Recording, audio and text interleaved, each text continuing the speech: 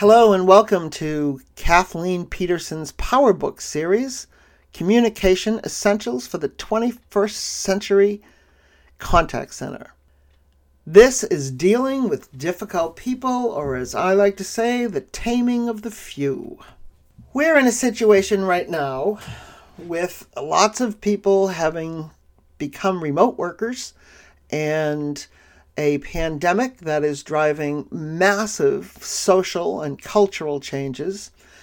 And in healthcare in particular, you're at the front lines. So what we're looking here is how do we make the best of a tough situation? And the tough situation is going to yield some folks who are unhappy and who are disappointed.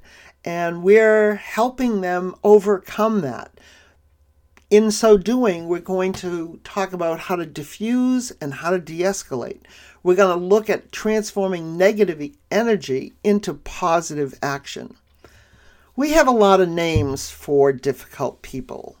Whiners, looters, lunatics, and a number of names that would be inappropriate for broadcast purposes. But we all have them. The other thing we all have in common is from time to time, we're the difficult person.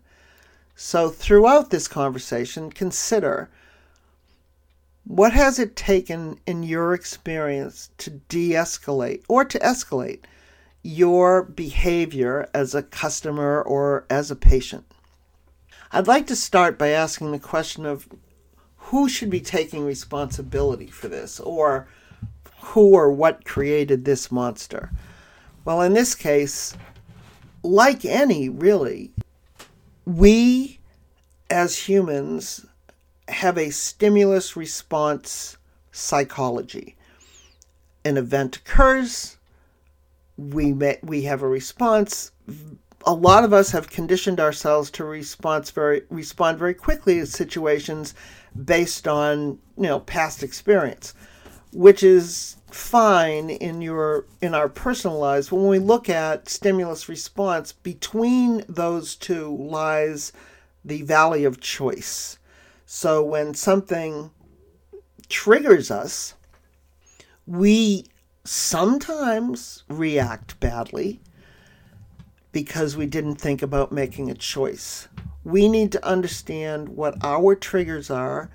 Some people say there are buttons, but I've looked closely all over my whole body and there are no buttons. So buttons is a belief system that is really a defense mechanism that we use to defend our loss of control. And that's really what we're talking about here is if certain stimuli, someone uses a tone of voice that reminds you of being scolded or accusatory or confrontational. For some folks, that has an immediate reaction of deterioration of the interaction. But that's a choice. And some folks, again, argue that it's not a choice because I have these buttons. Well, the first thing we're going to do is you got to remove the buttons because there really aren't any. The only button that we need to bring into a contact center environment is the button that says, I'm here to produce a good outcome. So I have to choose my response to all these challenging situations that will yield the objective I have set for myself. So once we assume responsibility, it's going to be much more difficult for us to be dragged in as a participant. So think about the fact that in all of this, it takes two to tango. When we talk about the progression of conflict, we got to think about what are the different lanes our brain can sit in. The first is clarity. Clarity is the best place to be.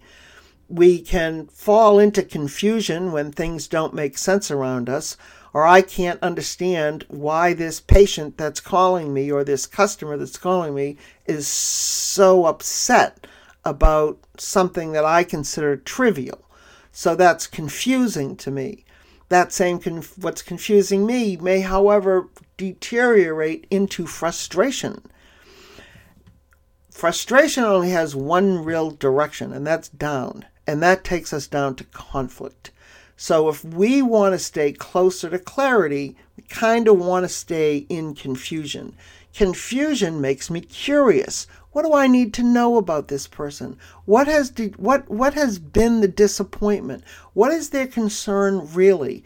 Is it that I'm wasting this has taken me more time than I wanted it to take? This is ridiculous, etc. So our job as the strategic communicator in these interactions is to stay above frustrations. A couple of tools to help us do that. And the two key ingredients are empathy and action. Empathy says, put yourself in the other guy's shoes.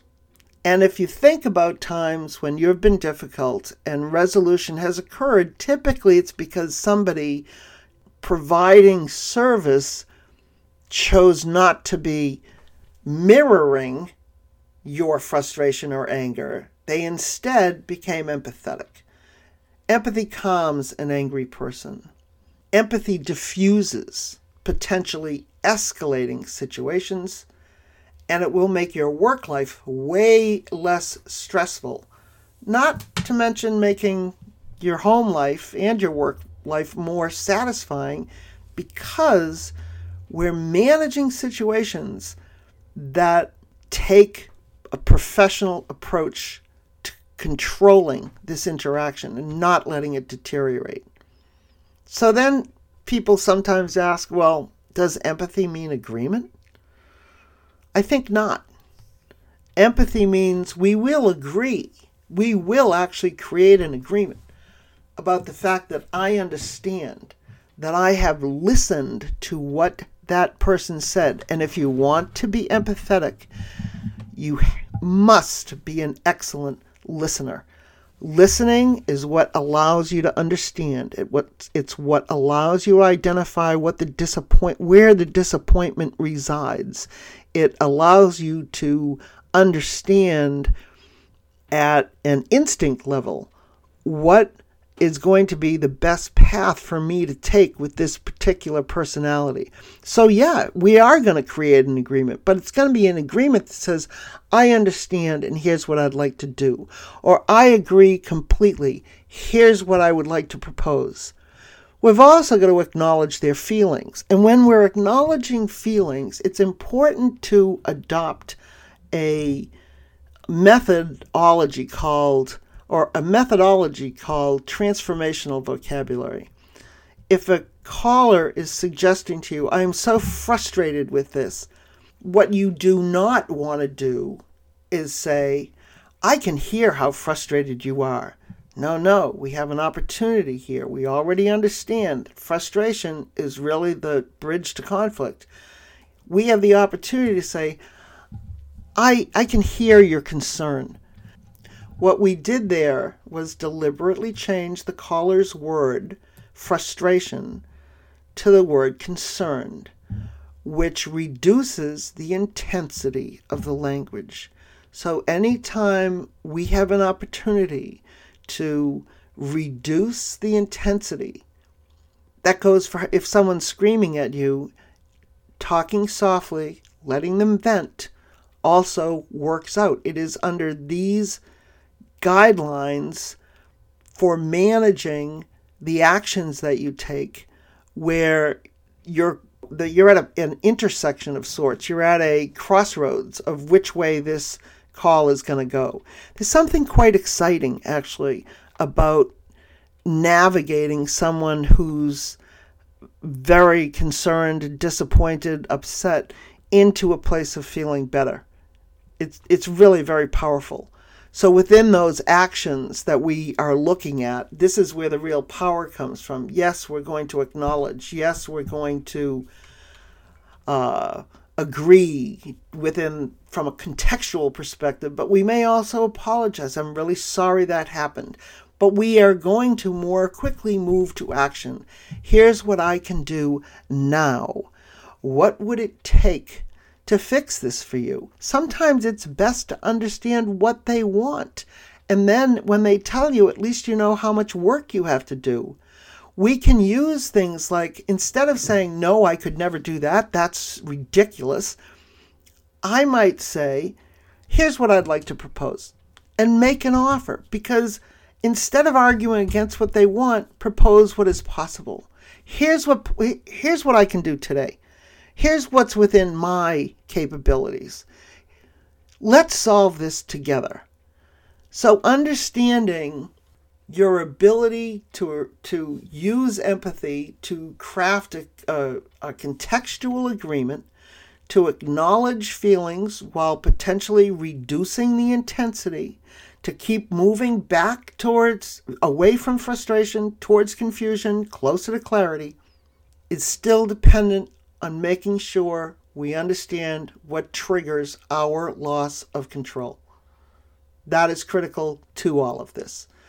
And if when you're listening to the caller, you're also formulating your response, then you know you've stopped listening and a potential trigger has been activated. What are some sure signs of escalation? Anger, silence, clearly frustrated vocabulary, loud voice, sadness, crying, high-pitched voice, venting, a hostile tone being taken. We all recognize that, but when we see it, avoid adding fuel to the fire. Phrases like, you have to understand. 90% of us would say, no, I don't. And now, where are we going? That's a conflict. I might say, it's right there. It's right there on the website. It's right there in the portal. Well, now I'm calling you stupid. Or almost any phrase that begins with the word you in this kind of environment is unlikely to yield a good response. You need to calm down now. Great. Now again, you're scolding me. Well, it should work. Well, should is not a powerful word. It's very weak because it has really no meaning. It should is nothing. It doesn't mean anything. So eliminate that. We can't do that. We don't do that. We will put out more fires when we say, here's what I can do. Here are the limitations I'm operating from. Or, another fuel to the fire phrase is, well, nobody else had that problem. No one else has complained. That is completely meaningless and insulting to the caller and only serves to satisfy some trigger in the provider. How about some phrases that de-escalate? I'm glad to help you. I'm going to take ownership of that right now. I can help you with that. Please call us anytime. Let's explore some alternatives. Here's my understanding of the situation. Let's work together to find a solution. Would it be all right if I ask a couple of more questions for clarification? You're a valued patient, you're a valued customer, something that indicates that we're on the same side. We're not oppositions, we're not against each other. And of course, one of the things that causes calls to escalate or when some process has failed. So make sure that we don't indict other departments, as we explain. Well, it's no wonder you didn't get there. It's no wonder your merchandise didn't show up. That shipping department's stupid. No wonder you didn't get a lab test. That lab is known for being slow. None of that has value to the caller. Make sure that you know the appeal or escalation process so that fulfillment of this objective is undertaken in the way that you promised that it would be. So as Ambrose Bierce once said, speak when you are angry, and you will make the best speech you will ever regret. Thanks for joining us today. Till next time.